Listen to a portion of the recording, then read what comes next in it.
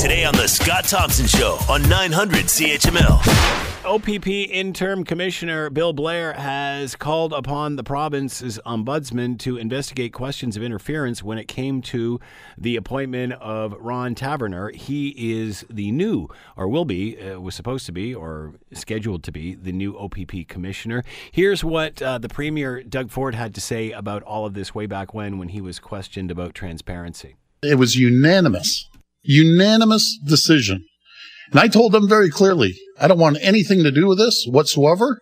But this is a man that has given 50 years of his life to policing. All right, and now, of course, Brad Blair, the interim police OPP commissioner, is questioning what is going on. Let's bring in Duff Conacher, co-founder of Democracy Watch, adjunct professor, University of Ottawa, and with us now. Duff, thanks for the time. Much appreciated. My pleasure. Are you surprised still has legs? Oh, no, not at all. This is a very, very serious situation. Mm-hmm. It would be serious if it was the cabinet and premier's role being questioned in terms of the appointment of any law enforcement officer, including a judge, based on how the appointment process went.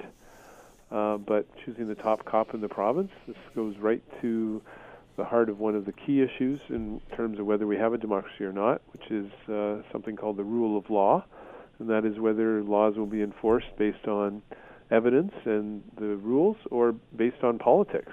And if you have the premier involved in choosing the top cop of the province and intervening to make sure a close friend of his gets the job, then you're talking about a situation where there's reason for everyone to believe that the law will then be enforced based on politics, not based on actually the law and evidence. The Premier said that this was a unanimous decision by those that were making the decision. Why are we questioning this? What's raising the red flags for Doug Ford? Well, first of all, Doug Ford was at the cabinet meeting that approved it, and Democracy Watch's position is that's a violation of the provincial government ethics law alone, because you're not allowed to take part in any decision where you could further your own interest or improperly further another person's interests. And of course, it's improper to be at a meeting where you're handing a close friend of yours a job. But what would only worsen the violation is if he or someone acting on his behalf was involved in any other step in the process. And the biggest question is that the job description was changed and the qualifications for the job were changed 2 days after the job was posted. And the excuse being offered is that they wanted to broaden the pool of applicants, but 2 days after a job is posted, you wouldn't know how many applicants you have. Most jobs are posted for 30 to 60 days, and if they didn't have enough applicants after 30 to 60 days, then maybe it would be justifiable to change and lower the qualifications. But to do it 2 days after, and specifically to do it in a way that would make Doug Ford's close friend qualified for the job, raises a lot of questions about who actually made that decision and who might have tried to influence it. The interim commissioner, Brad Blair, has made this request of the ombudsman. He was referred to as a top candidate for this job. Could this be viewed as sour grapes? Yes, and despite the fact that it is coming from another applicant, there is some useful information in this complaint and that needs to be investigated to determine whether it's true.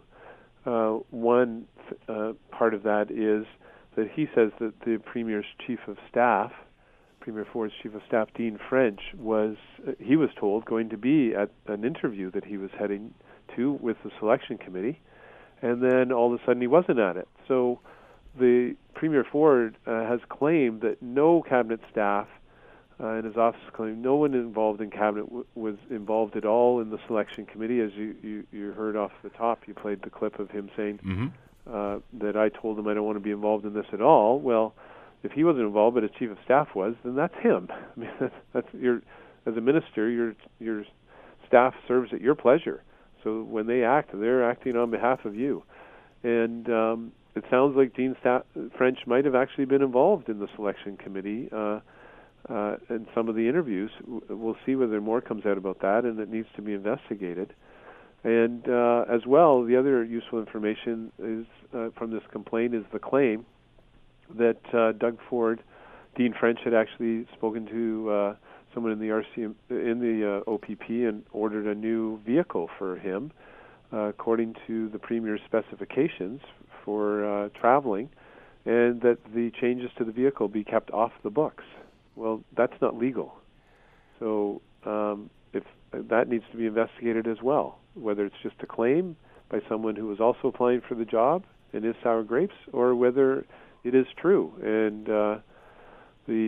Brad Blair says it wasn't me that this request was filed with; it was someone else in the OPP. So presumably that other person will be able to clear it up, and hopefully the request was made in writing so that it doesn't turn into a he said she said situation, because those are always difficult for investigators to determine where the truth really lies. Do you think that the Premier overrode that unanimous decision then? The decision to hire Taverner. Well, we know he took part in the final approval, and it needs to be investigated whether he or someone acting on his behalf tried to influence the selection committee process at all, or the changing of the qualifications for the job in the job posting. And if he did, then he's intervened in choosing the top cop in the province, and that's a very serious violation. Especially when it's intervening to get his close friend to be the one awarded the job. And the penalty for that, Democracy Watch's position is that he should lose his seat. That's what should be recommended by the Integrity Commissioner, and the Integrity Commissioner can't impose that penalty, but can recommend it, and then, unfortunately, it goes back to the legislature to decide whether the Premier would suffer that penalty if he did intervene in this way. And the legislature, of course, has a majority of Conservatives, and it'll be a big question whether they'll protect Doug Ford, if that is the situation, or whether they will actually uphold the Integrity Commissioner's recommendation that he loses his seat. You know, we're talking about... Isn't that kind of jumping to conclusions? No, I'm just saying if that was the situation, that's the way the process goes. Mm-hmm. And the Integrity Commissioner should be the one who decides the penalty, not other politicians. You're discussing a penalty, though, and we haven't even had an investigation at this point. I'm talking about how the process goes. Right. And it's a bad process in that politicians judge another politician, and they make decisions, of course, based on partisanship, not based on rules and evidence, and it's just a bad system that's in place. And we'll see what the investigation shows. But there's a lot of questions, of course. Why would you ever change a job description 2 days after you posted it when you have no idea how many applicants you have? How close a friend is Taverner to the Ford family? Taverner is what is the relation? They travel on trips together. Long history. He's from the same area, Etobicoke area.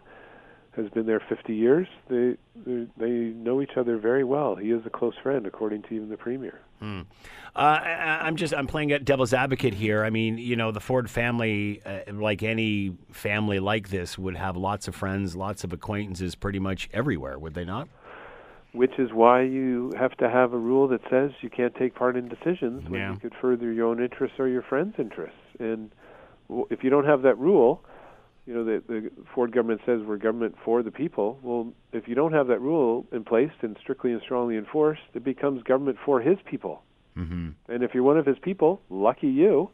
If you're not one of his people, unlucky you, because the government is going to be all making decisions for his people, not for the people. And that's why that rule is there. It's fundamental to democratic good governments. We do not have a democracy. According to every international body that's ever looked at this, the Supreme Court of Canada, any commentator, any scholar, any academic, anyone who's ever looked at democratic good governance, what's the number one thing you need? A rule that says you have to serve the public interest and you cannot be making decisions to help your own or your family's or your friends' private interests. It's fundamental. And that's why I say it's such a serious violation for him to intervene and give this, if he did, do this, for him to intervene and give this job to a friend of his, especially when it's the job of the top cop of the province who enforces laws that apply to the Premier and his cabinet and his staff and top government officials. So what if he didn't? What if there's an investigation and all this goes through and it proves that he really didn't have anything to do with it? Still a violation for him to be there at the final meeting. Mm-hmm.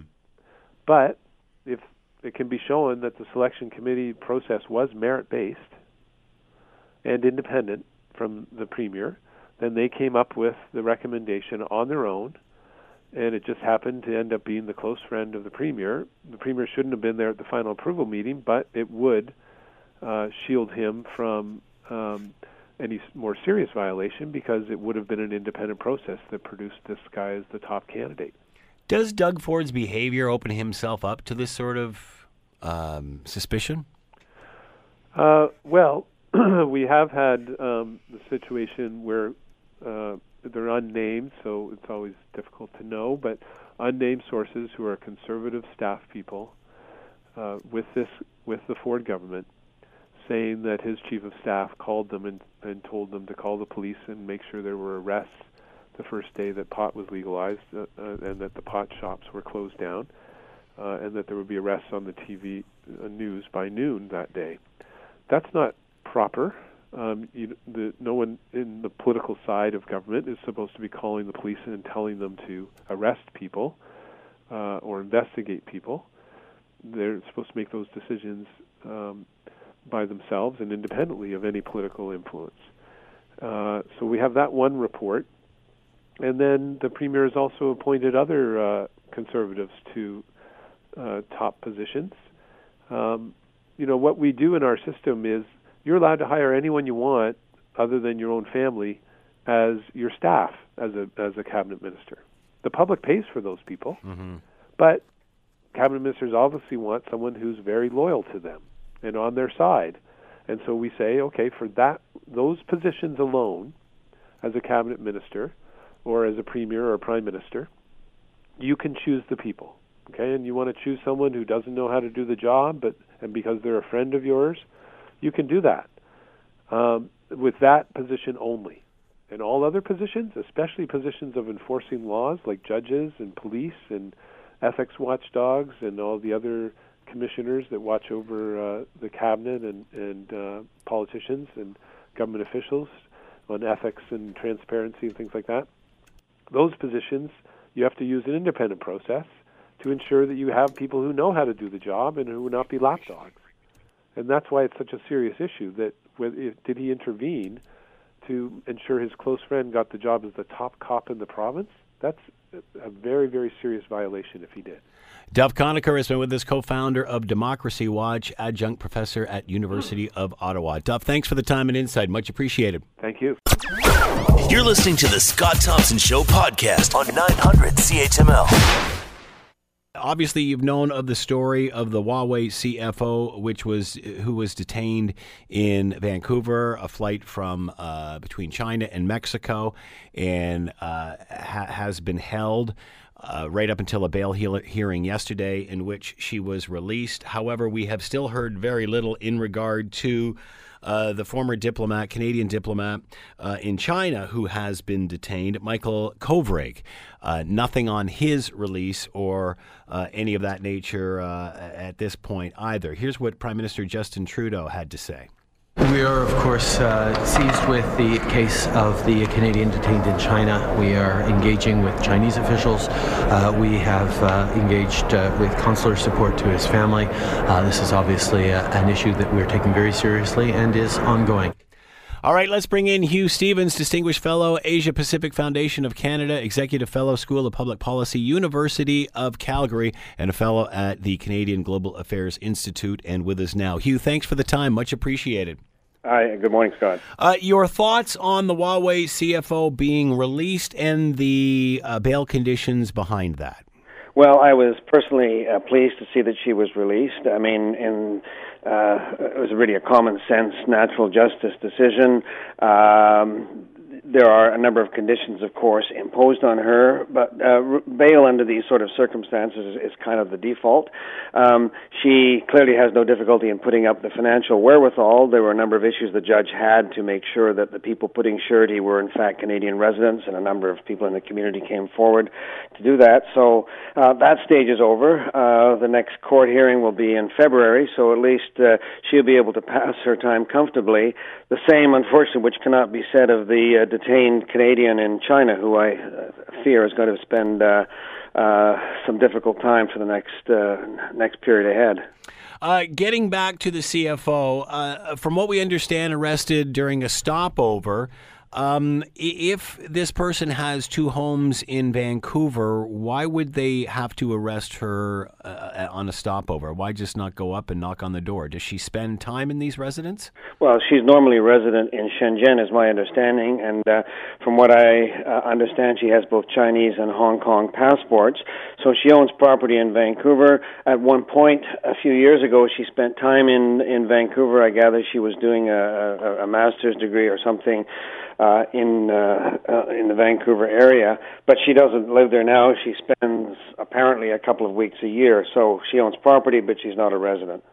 So that therefore would not have the ability to go up and have arrested her at a residence, therefore did it on a stopover. That's right. I don't know when the last time was that she spent time in Vancouver, whether it was last year or a couple of years ago. But basically, it appears the warrant was issued in August, and the U.S. authorities were looking for an opportunity to apprehend her, and somehow they must have known that she was passing through Vancouver. That presented a target of opportunity, and they moved on it. Getting back to Michael Kovrig, obviously she has been released. Why is there no more information on him, and why not the same? Well, it's pretty opaque what's going on in China. As a number of people have said, it's surely not a coincidence that China has moved now to arrest, apparently, and incarcerate a Canadian citizen. And the latest news that came out was that he's being charged under national security laws, which is really a cause for concern because as non-transparent as Chinese court procedures and law is, it's even worse when it comes to national security, where there's no guarantees of an open trial, access to lawyers, and so forth.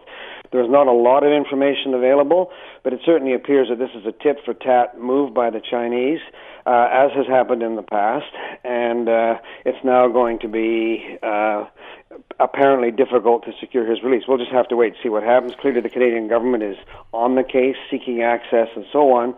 But from my personal point of view, it's not looking good for the time being. So why are we releasing someone and they are not, if this is tit for tat? I mean, I understand they're two different systems, two different cultures and such, but isn't that, I mean, it appears that this person was detained because the CFO was.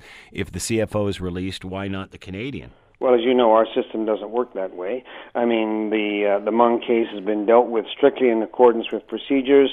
She was arrested on the basis of a warrant from the United States. She was given due process in court with a lawyer, etc. She's now released on bail. There is a separate case that's taken place in China. We can suppose that there's a connection in the minds of the Chinese. They haven't explicitly said so, but that is the way that they operate. But, I mean, to fall into that trap, to sort of say, well, tit for tat, then you're really playing their game. Canadians are, some are fearing Canadians are looking bad, getting caught in the U.S.'s dirty work. On the other hand, when China does not reciprocate in good faith the way Canadians do because their laws are more liberal, how does that make the Chinese look? Well, I think what is somewhat unusual here is that this is essentially a U.S.-China issue, right? The warrant was issued by the U.S. Canada was acting in accordance with the extradition treaty.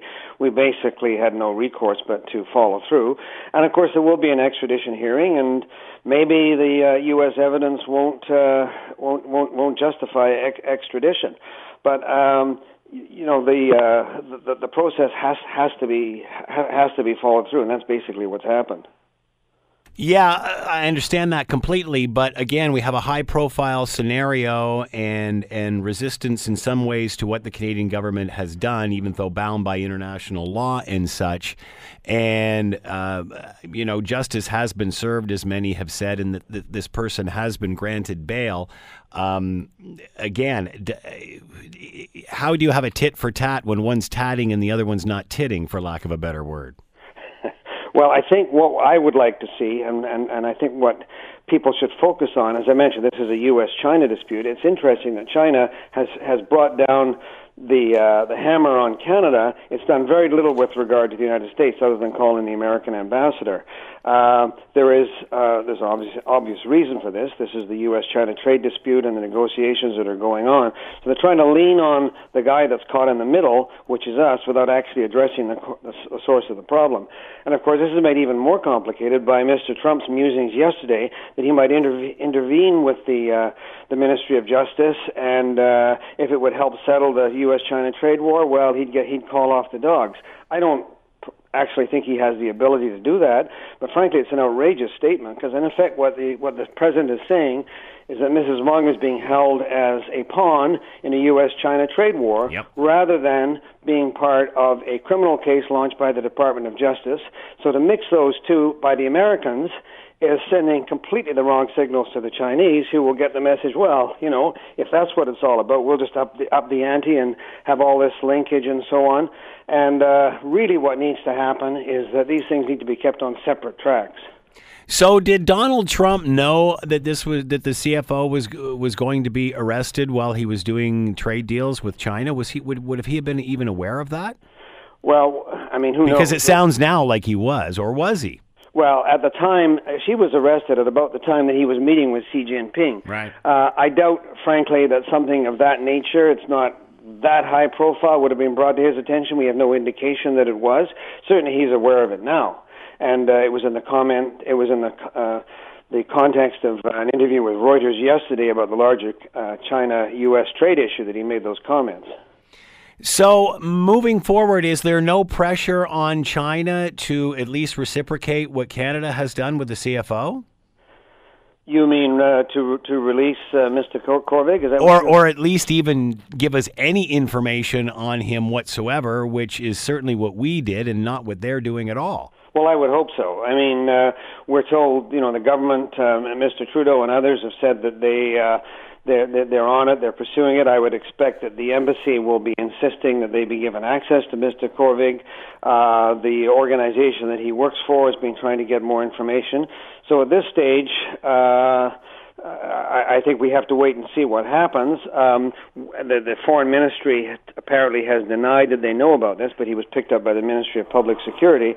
So clearly there was a direction from somewhere in the Chinese government to take action on this. I think we'll see a bit more in the next couple of days. The information will start to leak out. Hopefully, we will get to the root of this. There'll be the embassy will be given consular access to Mr. Korvig, and we'll get some idea of what the charges are. What do we know about where he is, and has anybody been in contact with him? What do we know about his whereabouts? All I know is that he was picked up in Beijing. I have no idea where he is. I doubt if anybody does at this moment. He could be in some sort of non-police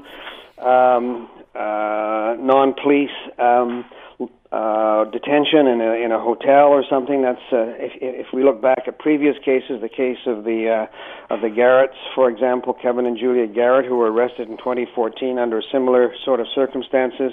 Much of their detention was in sort of off-site facilities and so on.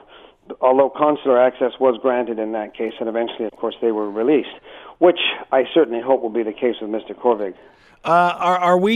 Did we treat the CFO better than they are treating Mr. Korvig? Absolutely, so far.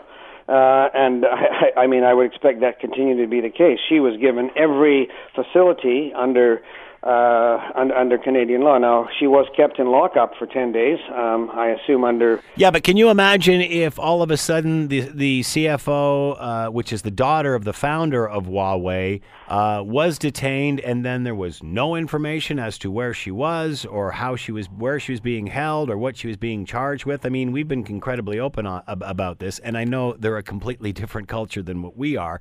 That being said, taking it one step farther, is that the answer here? Well, I agree with you. The the difference between the two is striking. It's all you have to. So how can the Chinese complain about how we're treating the CFO when they don't even know where the heck this person is? Very good point. I mean, they claim that her human rights were violated. Well, what human rights? Exactly. She was given a trial. There were demonstrators outside the courthouse. It seems to me that there's more. In the press. It seems to me there's more sympathy for the CFO than there is for Michael Kovrig. Well, I don't know who was giving you that information, but I'm frankly I'm sympathetic to both of them to make sure that they get the kind of support that they need. But certainly, right now, the focus should be on Mr. Kovrig. What can the Canadian government do? Is there any help that the Americans can do? What's their position on this? That a Canadian's been held because we did our job in doing what we had to do with the CFO? Well, ultimately, the solution to this, if in fact there is linkage, does reside in the United States. I mean, the Department of Justice will bring its case forward. I suppose that they could withdraw the case at some point. I mean, at the end of the day, one of two things is going to happen. Either she's going to be extradited to the United States, in which case it becomes much more of a U.S.-China issue, or she won't be, and she'll go back to China. That could take some time. Sometime after that, I suspect, Mr. Kovrig, if he's not released very quickly, there will be this kind of limbo period where it'll be very difficult to get information. He'll be held for quite some time in probably not very pleasant circumstances. And at some point, the Chinese will quote-unquote reward us by dropping charges and kicking him out of China. The objective should be to make that happen much sooner rather than later, because it's extremely unfair to have him as the sort of meat in the sandwich here. Obviously, Trump was alluding to using the CFO as leverage. Will Donald Trump use Michael Kovrig as leverage? I'm not sure that Mr. Trump has the ability to use Ms. Meng as leverage, but that's certainly the signal that he sent. However, I don't think the Canadian government accepts that there's linkage, that this is a political case. I mean, the position is being of the U.S. government that this is a legal case. But if some kind of a deal is struck that the U.S. drops charges against Ms. Meng, there had better be a quid pro quo that Canada and Canadian citizens are indemnified in this, and Mr. Kovrig walks free very, very quickly. How does this change the discussion? How does this change the relationship both between Canada and China and the U.S. and China? Well, the U.S. has made Canada-China relations particularly difficult through the poison pill clause in the U.S. MCA, or the new NAFTA. So that's the first thing, to sort of put Canada on the back foot. I think the position of the U.S. government is that they're taking on China and they want the allies to fall in line. I'm sure it's not lost on the fact on the U.S. that they've been putting all these tariffs on Chinese products, so the Chinese have reciprocated, and therefore that makes U.S. products less attractive. So where are the Chinese going to get supplies in the areas that have been blocked? So, for example, they're buying soybeans from Brazil. They are buying lobster from Nova Scotia, and so on. So, in effect, that helps them fight back and deal with some of the U.S. pressure. I think the U.S. pressure would like everybody to line up and be good soldiers and follow their rules. That's not how world trade works, but certainly they're leaning on their allies, including Canada, where they have a lot of leverage because of the intensity of our bilateral relationship, to fall in line, and I don't see the Meng case as specifically being part of that pressure, but certainly it's added to the squeeze that Canada has found itself in. Huawei in Canada, not in the U.S., they say for security reasons. In our mad dash to get a piece of the Chinese golden goose, have we forgot about security? Have we forgot about this is the type of country that we're dealing with? We take one of theirs, we give them due process, they take one of ours, we don't hear anything. What China is doing is certainly not doing Huawei any favors. As you point out, the U.S. has blocked Huawei from bidding on U.S. government contracts and is leaning on U.S. private companies not to use Huawei equipment. Huawei equipment is used in this country, and to date, the Canadian government has not made the decision to ban Huawei from its 5G technology. So the question is, does the U.S. know something that we don't know? Are we being blind in terms of security? Well, this is being evaluated by the experts, by the communication security establishment and so forth, and I think we need a made-in-Canada solution. I don't know the details, but I mean, it could be that Huawei could be given access except to certain parts of the network. Certainly, it's acted as a very responsible company in this country. It's invested in a lot of R&D, but it is a Chinese company, a Chinese private company, but whether it's a Chinese private company or a state-owned enterprise, at the end of the day, it comes under the thumb of the Chinese government and the Chinese Communist Party, and that needs to be kept in mind. You said already you talked about the place that Huawei already has in Canadian technology. Can Canada use that leverage to free Kovrig? Well, possibly, but I think we have to be careful with these sorts of linkages. But my point is that the Chinese, by playing hardball, and very crude hardball on this case, have certainly not helped Huawei's case. Huawei itself has kept a pretty low profile. Their statements have been non-controversial. They've said they have confidence in the legal process in Canada, the United States, and so forth. So they've played it calmly. The Chinese government has not. Now, it could be a case of good cop, bad cop. I don't know, but certainly this will be. This could possibly be a further factor that tips the decision away from Huawei in Canada. Will Canadians be turned off Huawei because of all of this? Will it question businesses from China? Well, I think most Canadians have not really heard of Huawei. It's not a big seller of handsets in this country. It's more a network provider like Nortel was and so forth. And in fact, Huawei bought a lot of the Nortel technology after Nortel went belly up. Although they are pretty heavy advertisers on Hockey Night in Canada. Well, that's true. That's true. I guess I'm not enough of a hockey fan. But, okay, so, what will be the attitude of the average Canadian toward Huawei? I think the average Canadian, when they're coming to buy a handset or whatever, they're going to look at price, they're going to look at quality. But the color of the media coverage is definitely going to influence people. And so far, the coverage has been pretty negative. And then as China continues these sort of roughhouse tactics, well, the coverage is clearly not going to get better. Hugh Stevens has been with us, Distinguished Fellow, Asia Pacific Foundation of Canada, University of Calgary Fellow at the Canadian Global Affairs Institute. Hugh, as always, thank you for the time. Much appreciated. You're very welcome. You're listening to the Scott Thompson Show podcast on 900 CHML. Lots to talk about today in regard to what is happening south of the border. Yesterday, Trump and Pelosi and Schumer got at it, and it wasn't pretty. And as well, Michael Cohen, ex-Trump lawyer, heading to prison. He's sentenced to 3 years. A judge has sentenced Michael Cohen, Donald Trump's former personal attorney, to a total of 3 years in prison Wednesday over hush money payments to two women during the 26th election campaign and for lying to Congress. And we know the story there. All right, let's bring in Michael Diamond, conservative political pundit. He is with us now. Michael, thanks so much for the time. Much appreciated. Thanks for having me on. Michael, I just want to ask you off the top, in regard to the Michael Cohen scenario, what does the fact that he's now been sentenced to 3 years, we know the story, there's nothing new there. How does the president react to something like that? We saw him go from being, a big fan of Mr. Cohen's to trashing him as he does to everyone else. So I think we'll just see more of that he'll talk about this, Yahoo. We'll see more tweets like, if you need to hire a good lawyer, don't hire Michael Cohen. We'll see more bluster from the president. But does this mean that the noose is getting a little bit tighter around Mr. Trump's neck? Probably. How can he separate himself from the whole Cohen story? Look, I mean, the only way he can do it is the way he does this with so many things, is that Mr. Trump's very good at creating a false narrative and an alternative reality. We've heard about the alternative facts, but he's able to tell a story that those who like him, and they like him a lot, are willing to believe. And he'll continue to do this, be it on the Mueller investigation, be it on, his net worth, his tax returns. He does this over and over again, and he's very good at it. All right, it was Trump versus Pelosi and Schumer yesterday. We're going to play you a clip of that. Here it is. Yes, if we don't get what we want, one way or the other, whether it's through you, through a military, through anything you want to call, I will shut down the government. Okay, absolutely. And I am proud, and I'll tell you what, I am proud to shut down the government for border security, Chuck. All right, where does that leave the discussion moving forward, Michael?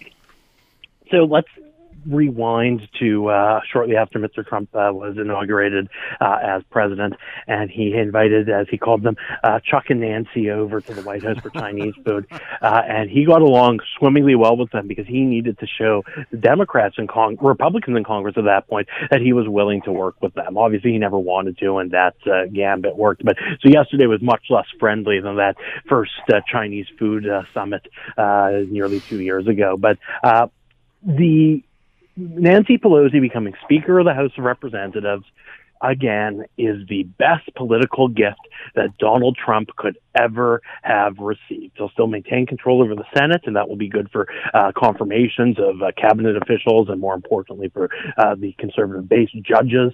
But having the House of Representatives to play politics with will be very good for him. And shutting down the government on the wall, for example, would be, I think, very good for Donald Trump. What about asking these two for the $5 million that America wasn't supposed to pay? It was supposed to be Mexico that was paying. Well, it's going to be Mexico and Canada now, is what I understand, through the new trade deal.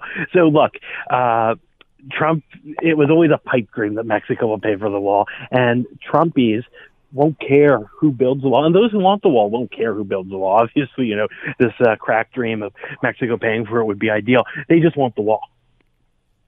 So what about the body language at this meeting? This seems as if it was almost a setup in the sense that, there's the president beating on Chuck and Nancy, as you say. What about the optics? What about the body language? There's a great shot in the press today of Donald Trump leaning into Schumer, and he's just beet red face, and Schumer's just looking straight down at his shoes.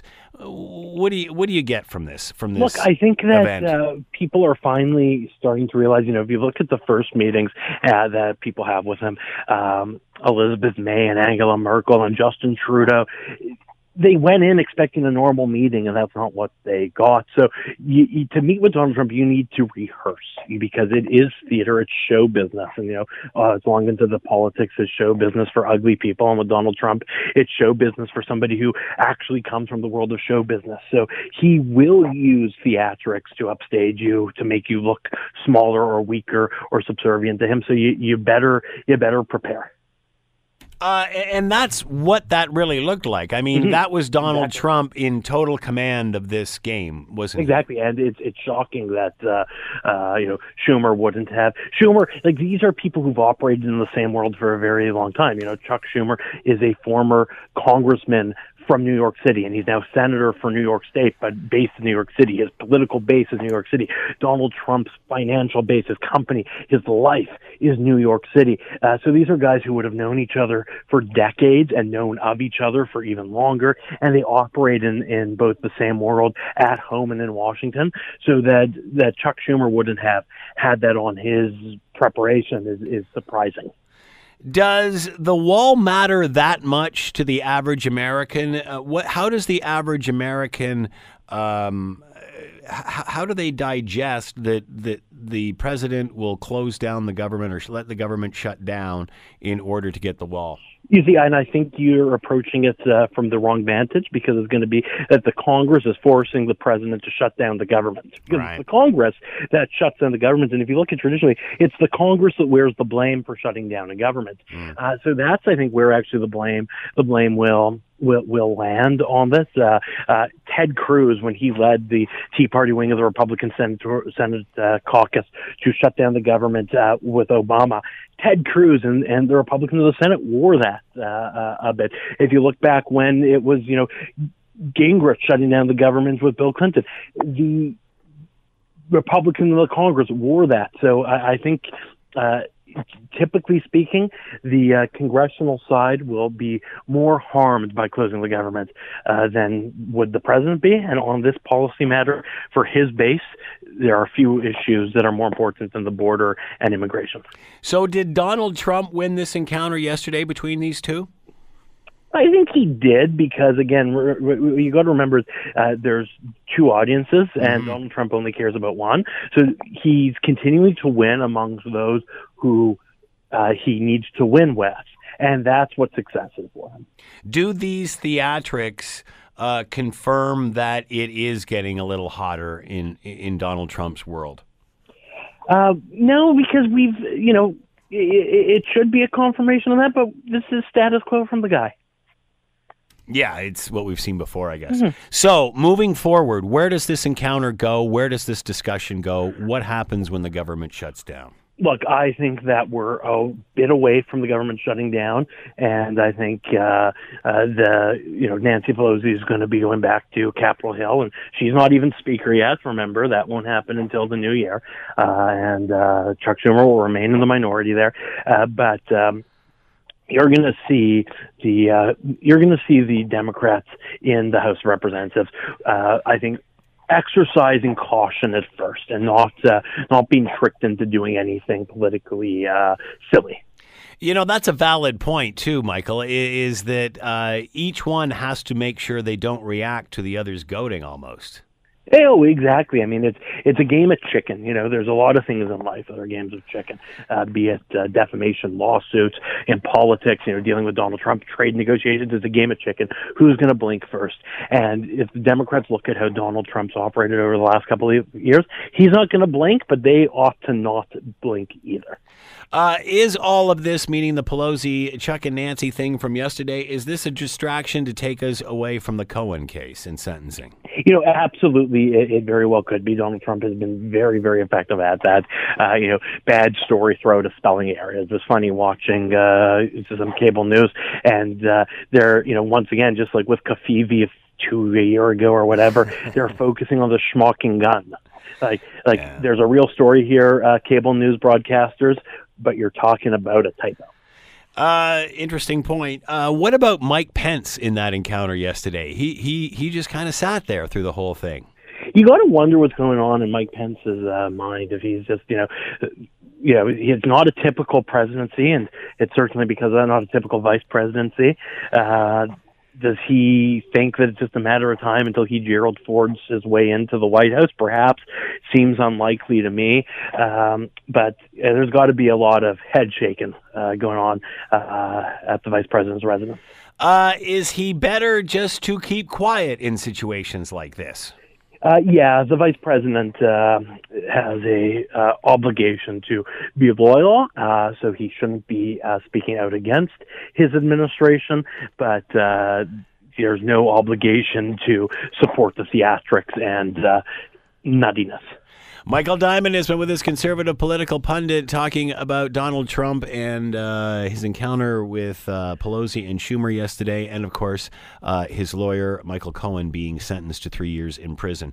Michael, thank you for the time. Much appreciated. Thanks for having me. This is the Scott Thompson Podcast, available on Apple Podcast and Google Podcast, or wherever you get yours. And don't forget to subscribe, rate, and review so you don't miss a thing. I'm Scott Thompson, and thanks for listening. The Scott Thompson Show, weekdays from noon to 3 on 900 CHML.